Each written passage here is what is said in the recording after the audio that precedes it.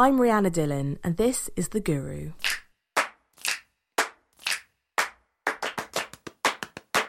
Herding cats is a good way of describing the life of a producer. They are usually the first and the last people in the process responsible for keeping everyone on track to deliver a big, creative, expensive project. How does this process change between making a BAFTA-nominated game or a BAFTA-nominated film? We set up Michelle Ducker, producer at Media Molecule, the studio behind Little Big Planet and Tearaway, with Amanda Posey, who co-owns Wild Gaze Films and is producer of BAFTA and Oscar-nominated films Brooklyn, Wild and upcoming Their Finest. Here's an extract of their chat, starting with, what is your job? For me, definitely it's herding cats. That's that's the simplest way that I can describe it. Things never quite work out the way that you think that they will, so it's very much like managing the unknown. Right. It's so abstract. The first game that we released, Little Big Planet, trying to describe what I did day to day was just such a strange, weird, abstract concept that production is quite hard to describe. Yeah, no, it is, and I think herding cats is quite useful actually. But I have to say, because I need to get across to people have heard of actors and they've heard of directors and they've heard of writers, but they don't understand what a producer does. So the easiest way I get that across to people like one's granny is to say that I'm there right at the beginning, which is the kind of producer I am. They're right at the beginning, either when the idea is first formed or we option the book, and then we do everything from there right to the end. So it's saying we're the only people, pretty much, who are there right at the beginning of the instigation of the project, right through to when the film comes out on DVD and even beyond that, as you're sort of getting reports in and getting finances in. So most people understand what a film is, but they don't know who starts it or who finishes it. And I try and say we do all of that. But in terms of trying to get across what you're doing every day, what I love about it is it touches on absolutely everything. So you've got a little bit of being a lawyer with the contracts, you've got a little bit of being down with the crew and sort of talking to the artists or the technicians,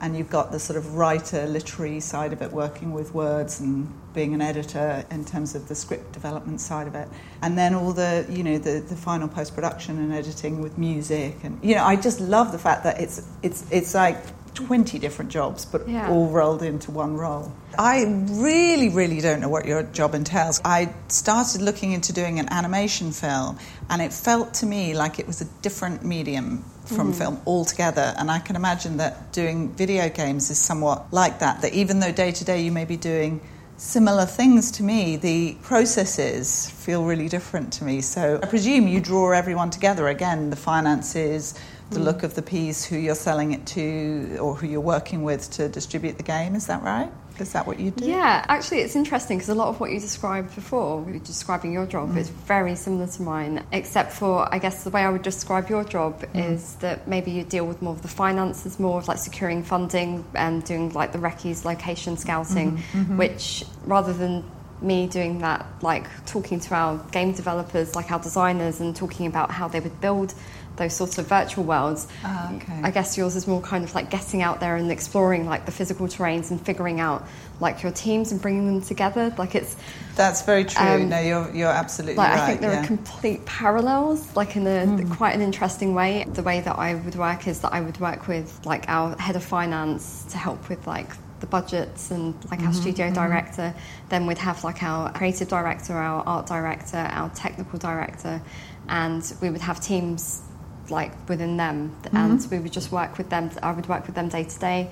I'd extract information, I'd figure out like what the plans would be and present them back to people. So a lot of my job is a facilitator. I facilitate. Yeah, that sounds very, that actually from that process sounds really similar. But so do none of those people that you're working with and you interact directly with the financing source? I mean, do you then have to turn around and present or pitch back to the people who are going to say, yes, you can have half as much as we promised or twice as much as we promised? So we work with the publisher, so we work with Sony. They acquired our studio about 7 years ago. So we very much like present back. We go through a green light process and very structured, and we would present back like what our plans are. So we would have to figure out all of the ins and outs and like do some projections of like what our year ahead would be.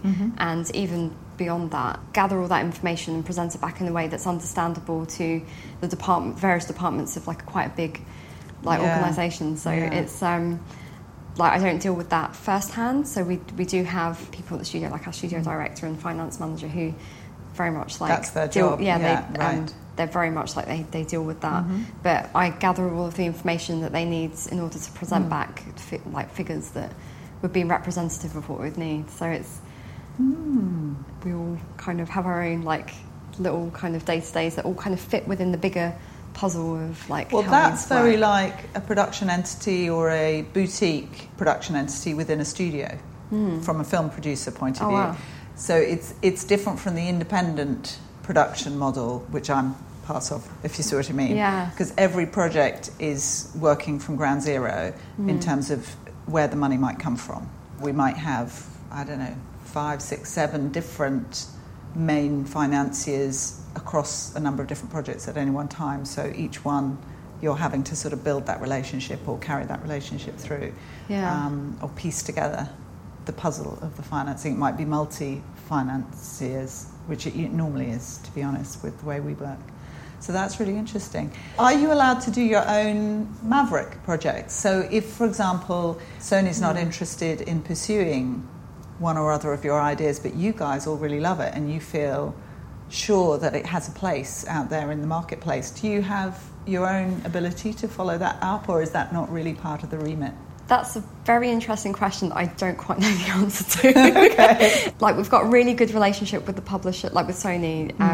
We're part of Sony now, and the last project that I worked on was very much like a passion project, and we pitched it and we got greenlit and we were able to work on it, and that was a sequel, not so much a sequel actually, it was more of an adaptation of a game that we worked on years ago, which was for the Vita, which was a new piece of hardware that was like just completely unlike anything that was on the market. It had a back touch and a front touch. It was a handheld console, and we really wanted to make something that would show off the hardware in as many ways as possible, but be quite an interesting, different sort of experience as a player, where we wanted like the real world to intersect with the game world through the touch panels of the hardware.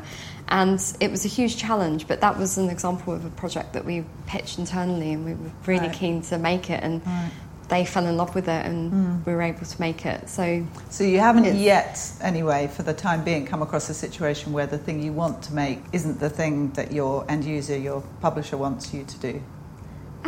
Not sort of. Good. I mean, the relationship. That's a good relationship. Yeah, like the relationship we have actually is we are able to just talk openly and honestly with them of like where the direction that we want to head in, and there's a constant open dialogue with them. So we feel that we're quite fortunate to kind of have that sort of flexibility and freedom. And I'm jealous.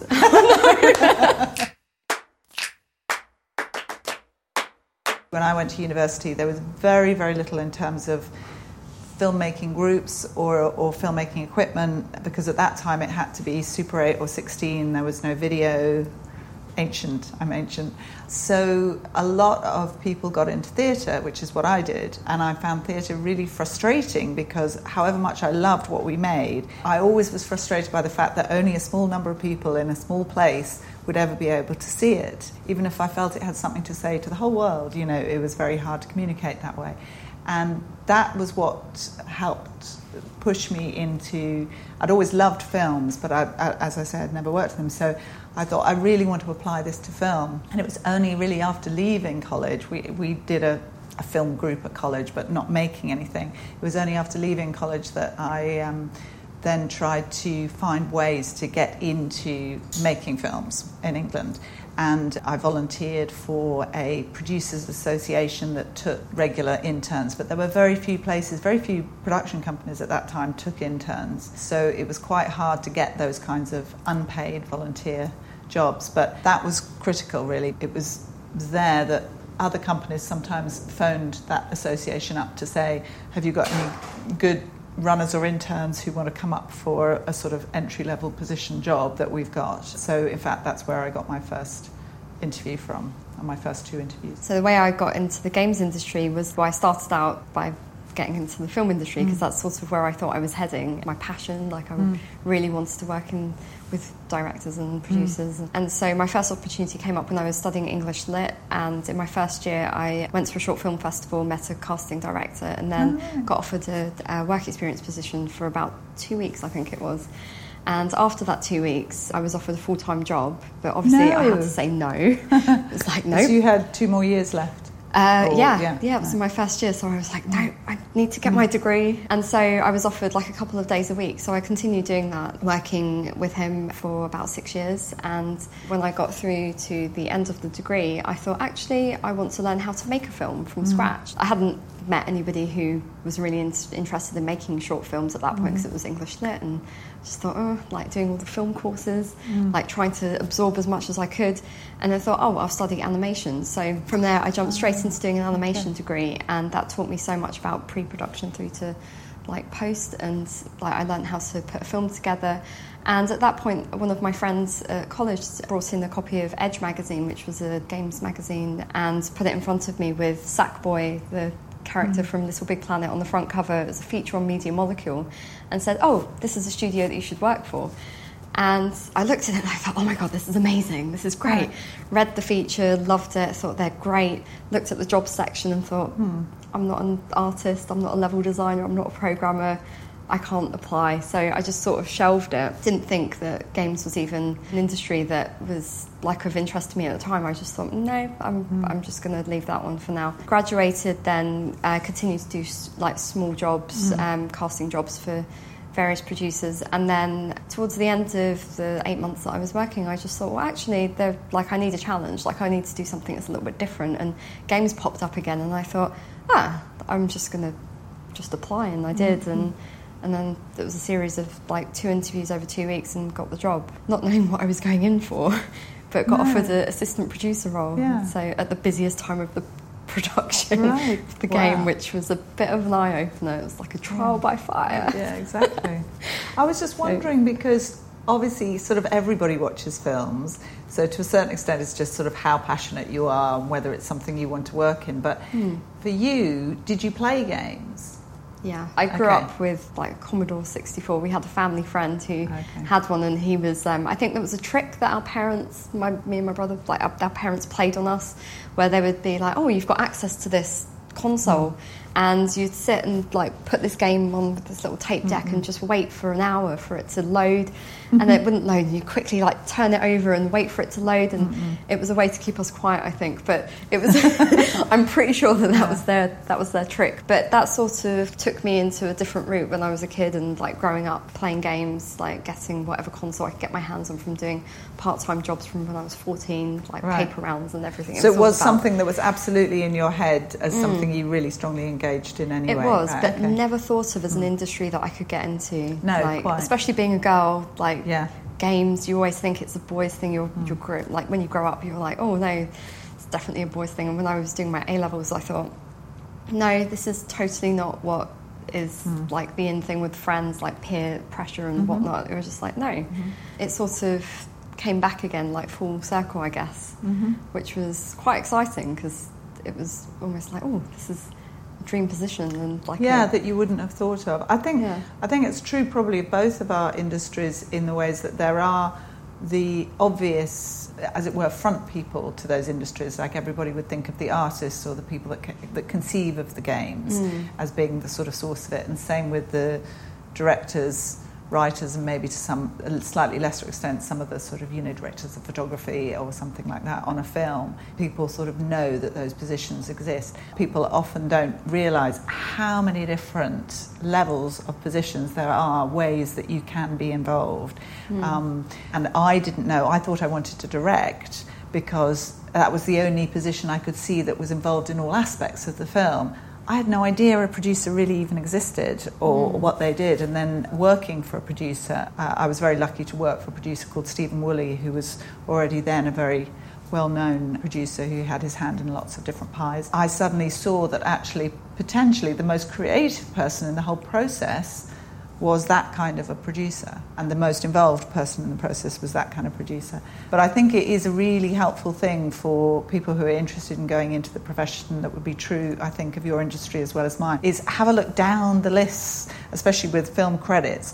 Have a look down the list. See, there are people like post-production supervisor who are across the whole post-production side of a film that, again, people wouldn't know about. Or you can be a music supervisor who brings up all the music for films, So I think it's the really obvious positions are the ones probably that might be actually the hardest to get into, but working your way through some of the other areas of putting a film together, and I'm sure for putting a game together, are ways of getting into the industry. Yeah, I totally agree. Like over the last few years, we've accepted a lot of interns at the studio and work experience students, and it's really interesting just to see where their interests lie and just try and understand exactly what it is, where they're heading and what they want to get out of it. And it's really encouraging to see so many like girls, for example, coming in and saying, That's great. I'm studying programming, and you're like, yes, great, future programmer, like amazing. And the thing is, not everybody has the same skill set, so it's like figuring out what people are good at and what you're good at, and like encouraging and nurturing that, and understanding the ways to kind of encourage that and open their eyes to different roles. And it's exactly as you said before, it's having a look down the film credit list or the game credit list and just seeing what the jobs are and what's available. And so my advice would be, look at everything, absorb everything, listen to everything, just take everything in and ask questions. I think that's the key thing. It's just like engaging, just trying to get as much information as possible and figuring out who the go-to people are or who you can go and approach and ask questions to. We try and like facilitate that at our studio, but like not all workplaces might be able to do that, but it's like just gathering as much information and trying to understand why these certain things are important to this other thing that might not even make sense.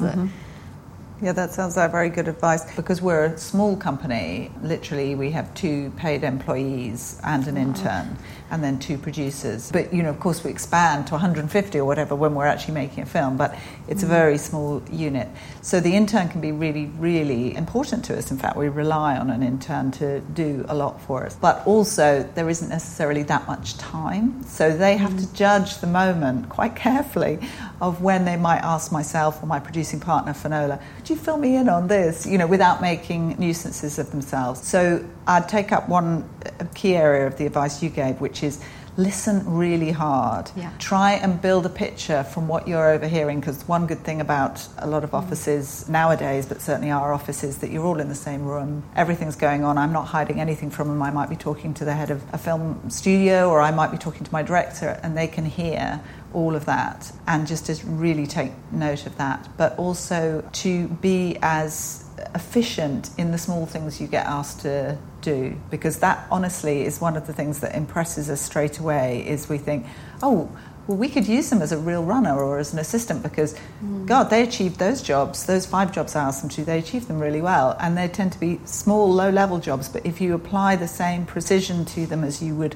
hope to do if you were being tested or interviewed, or you know what I mean, you know, just to show that you can deliver at a certain level of efficiency, I think just really, really helps. Because, you know, we haven't got a lot of money, so we need to make sure that we make every penny count and make all our hours count. And so, you know, that kind of help can be really essential. I think it's also really important that with interns or the people coming in for the first time into a studio environment, it's just like not being afraid to ask questions as well that they don't understand. So if somebody asks me, I don't quite understand why I'm doing this or what I'm doing it for, it's good to know that they don't have to know everything, that they can just pick up on things and really run with them and just kind of try and connect the dots. But I guess like at different phases of production, it can be quite difficult because you can't spend so much time explaining everything in so much detail, but you kind of just hope that like whoever comes in will be able to just like take it and run with it. But like, I don't know, it's tricky. But no, you're right. It's a very good idea to ask the question, to tailor what you're producing so that it's as good as it can be, you know, from that point of view. So that if we quite often talk very quickly and say, look, I want you to look into films around 1951 that might have had a scene where they were performing on stage or something like that. And I walk out the door and they're like, oh my God, what do they mean? Do they want the names of the films? Do they want to know, you know, when they came out? Or, you know, and just to then ask the questions that will help you be more precise in what you deliver. I think that's really helpful. But one thing I was going to say, because I find this really frustrating with a lot of interns, and more particularly intern applications to our company, is a lot of people don't bother making it really specific to you and your company. So they don't bother saying, Brooklyn was one of my favourite films of last year. You know, I would so love to be involved in making a film like that. I really care about the kinds of stories you tell. These are the books I loved, and this is why I think, you know, or whatever. Things that tailor them to your company and make you feel like they would be a great addition even if it's just for 2 weeks or 3 weeks or 4 weeks or whatever. And I can't believe the number of people who just send a standard letter and won't even sort of say, you know, congratulations on your recent Oscar nomination, or won't look for the most recent things that they've seen in the press or in the industry trades about that company. That it marks you out, I think, and makes it more likely you'd use them. I think it's just listening to what you've been told and being able to present back or work with what you have. One of the things that sometimes distinguishes interns for us is if they bring in information or perspective from outside of the office environment. So they say, I've heard that, that same writer has worked on a TV series. Did you know that? Or they are reading around and keeping up to date outside of the immediate office, so they've actually brought something in that's new information for me. I might be able to use that. This is funny because it's making me think of when I was working in casting. It was exactly that. So I'm just can one do that in games? I mean, is that something that is helpful to you? I guess with games, you sort of, people bring their skills to you. So I guess if I was to use our associate producer, for example, she came in as an intern last year, and she came in from Melbourne, and she was working with me for 3 months, like helping to finish the game that we shipped in September. And the thing that really stood out with her is that she just took everything on and she just ran with it. She really listened. She was really like attentive to detail. And she brought not only her personality, it's just amazing. She's just so bubbly and so like ready just to take on any challenge and really run with it. But she also had a whole background that I am not familiar with as a producer. And like her background is she studied design and programming, and she was bringing all of that knowledge into the role, which just worked really well for us. So it just like we complemented each other quite nicely. And so she came back in January, and she's now working with us as a producer at the studio. So I guess that's an example that I can think of where somebody had come in and it worked out really well. But it's kind of like, I guess it's like offering up knowledge from outside and bringing it in and like contributing and helping to kind of make like or get by day to day, but also help ship the project.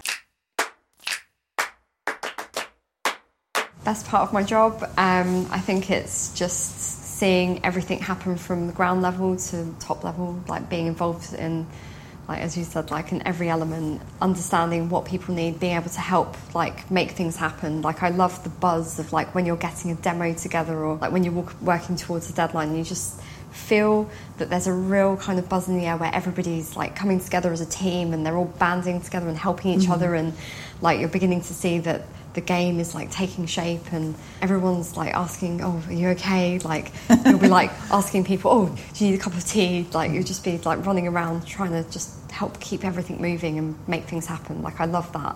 Right. I love like seeing things come together, and like I think that's probably the most exciting part of my job, where I feel like, wow, we're really in this, but we're in it together. It's not just you on your own. Like I think the most difficult part of my job is definitely the times where I feel like I've taken on everything and it's all sitting with me, and I can feel quite lonely as a producer. You kind of feel like you're the person that people come to and they expect that like you've got the plan, like you've got everything in hand, but there are some times where you feel like, everything's kind of just a little bit all over the place and you're sort of managing the unknown a little. I think that's where I've learned, like over the years of working as a producer at the studio, that it's really important to find people who you can talk to. Sometimes vent to, sometimes you need like a little vent where you just want to scream, and like I found that our audio leads has been really great for that. He's got a soundproof room, so I've often gone into his room and just really screamed and then walked out. I'm just like, really sorry, but I just really have to do this.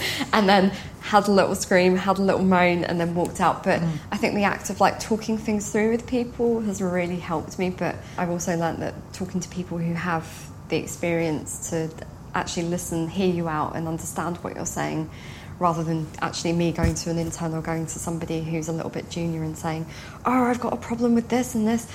And, you know, that can be really destructive. So I've just learned that that's not the best thing to do. But yeah. The best thing about my job is the experience of sitting in the audience when you've made a movie, and maybe it's one of the first few times you've shown it to real people, not just industry people and not just your friends or your family, but to real people. You know, maybe a first festival audience where they've paid money to come and buy their tickets, and that you can feel all the things you hoped the film would excite in people. So you can see them crying, you can hear them laughing, you can hear them gasp at the right moment, or even at moments you never expected them to gasp at. When we first showed Brooklyn at Sundance Film Festival, there's a moment when the main character puts a letter back into a drawer and doesn't open it. And the audience gasped. It was like a horror film, but it was because they were so emotionally invested in the story of what was going on with her and why she wouldn't open that letter, that it had that moment of excitement. So for me, it's like you've worked so hard with all these different people, but finally you're getting that response from the audience and you're feeling like it's actually doing the things you always hoped it would do, right from the moment that you first read that essay or read that book or talk to that director, that it's sort of come to its fruition. And sometimes I sneak into the back of paid commercial viewings in cinemas just to hear certain moments or hear people respond at the end or chat on the way to the loo, just because for me that's what it's all about, is how they feel about the thing you've made. And I've been lucky enough to be involved in enough films that have really worked for the audience and so have produced really incredibly humbling and exciting responses from people. So I find that an enormous rush and pleasure. There are so many tough things about the job, however. So picking one tough thing, and this is particular to independent production and particular to us having to put together the financing ourselves. And it's a real shame that it's happened on more films than I would have liked it to. But there is always, or has invariably been, a moment when you're sometimes just maybe even just a few weeks out from shooting, maybe even a few days out from shooting, and something goes wrong with the financing. And it nearly always happens. And for that moment, you think the whole thing is going to collapse. And everybody's livelihoods, all these people who put 2 months aside, 3 months aside, directors put a year aside, all those years you've spent in development may come to nothing because the whole thing might collapse in that very moment. And that's come close on nearly every film I've worked on, which is awful.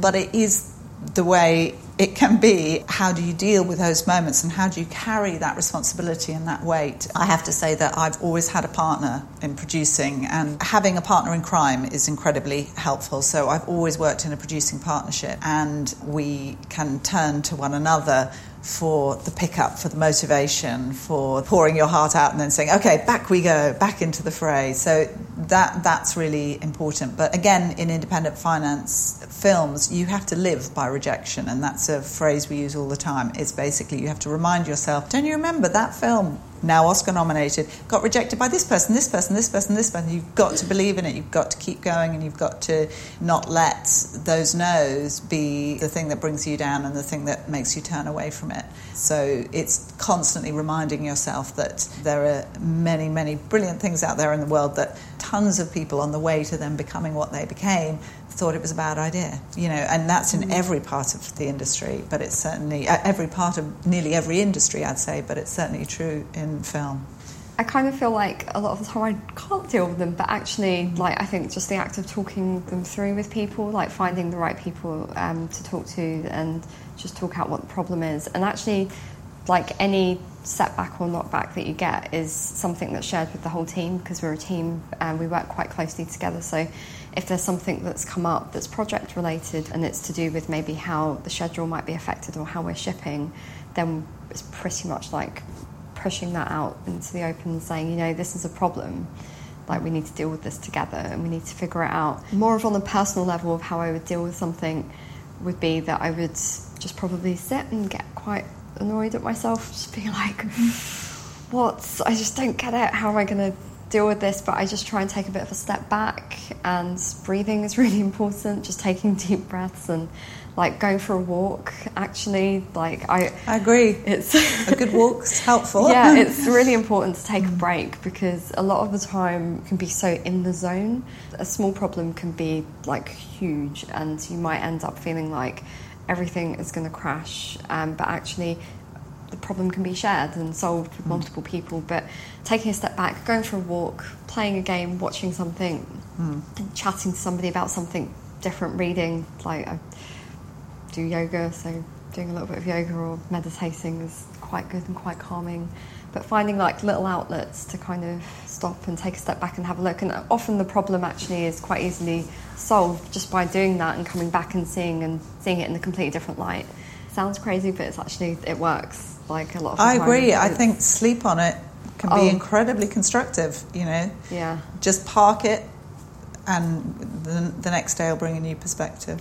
That's brilliant, actually. That's actually like the best thing. That's great advice, because a lot of the time you'll wake up in the morning and it's like everyone talks about these like shower moments where you're like, so you're in the shower and you can problem solve and it's all completely clear. And actually a lot of the time you'll have like one of our directors or like one of our designers will be like, just thought of this thing that we couldn't solve, and in the shower I thought of this, and it's actually it's a real thing. Right.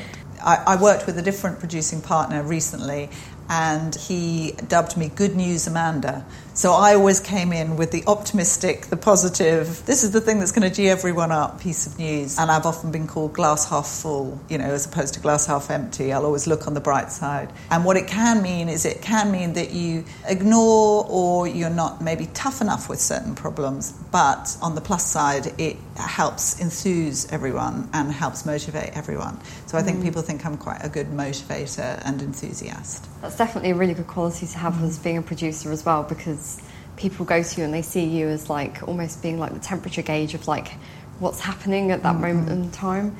So they're kind of like, oh, like, are we in trouble? What's happening? Exactly, yeah, it's true.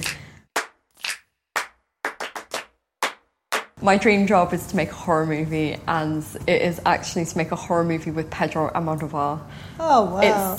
It would be out there, it would be amazing, it would be fantastic, and it would be a horror musical. I've just pitched it. Brilliant. Anyway.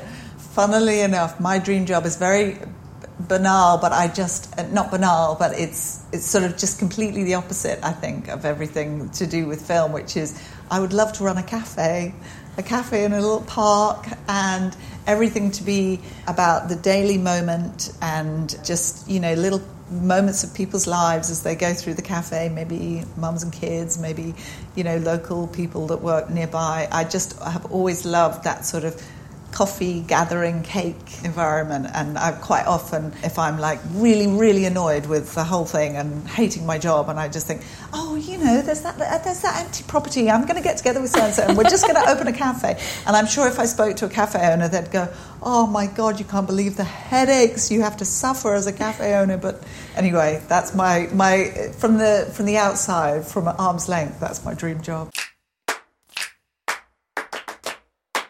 I try and watch as many movies as I can. I read as much as I can, play games at work, but I also play lots of games at home. Galleries, just get myself out there and just do the things that I really enjoy that kind of led me to this industry, I think. I have to say I agree. The things that inspire me and get my creative juices flowing are absorbing other people's art, so whether it's paintings, whether it's great TV shows, films, it's not just about films, but reading a lot of books. I actually find, funnily enough, that some of the most inspiring things for me are documentaries, because they give rise to ideas for fictional things without somehow sort of doing it for you. Do you know what I mean? So it gives rise to context for stories, places, or untold parts of history and characters. So I quite often find that sort of will get me going, even if I'm not necessarily directly using that documentary. When you were saying that with documentaries, it made me think,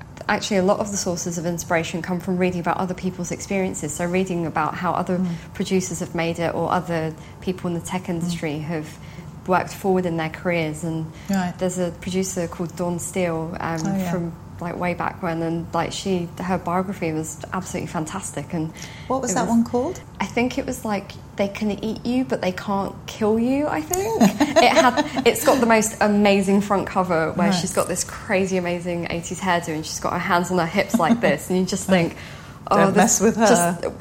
Actually, it just looks like this really cheesy kind of self-help book. But her story is incredible, and actually that is like a really good source of just reading about other people's experiences and understanding that what you're going through is not far off from what other people are going through as well. I guess no matter what industry, actually, because I agree. I think it's both reassuring and sort of terrifying at the same time. But it's really interesting, I think. Yeah.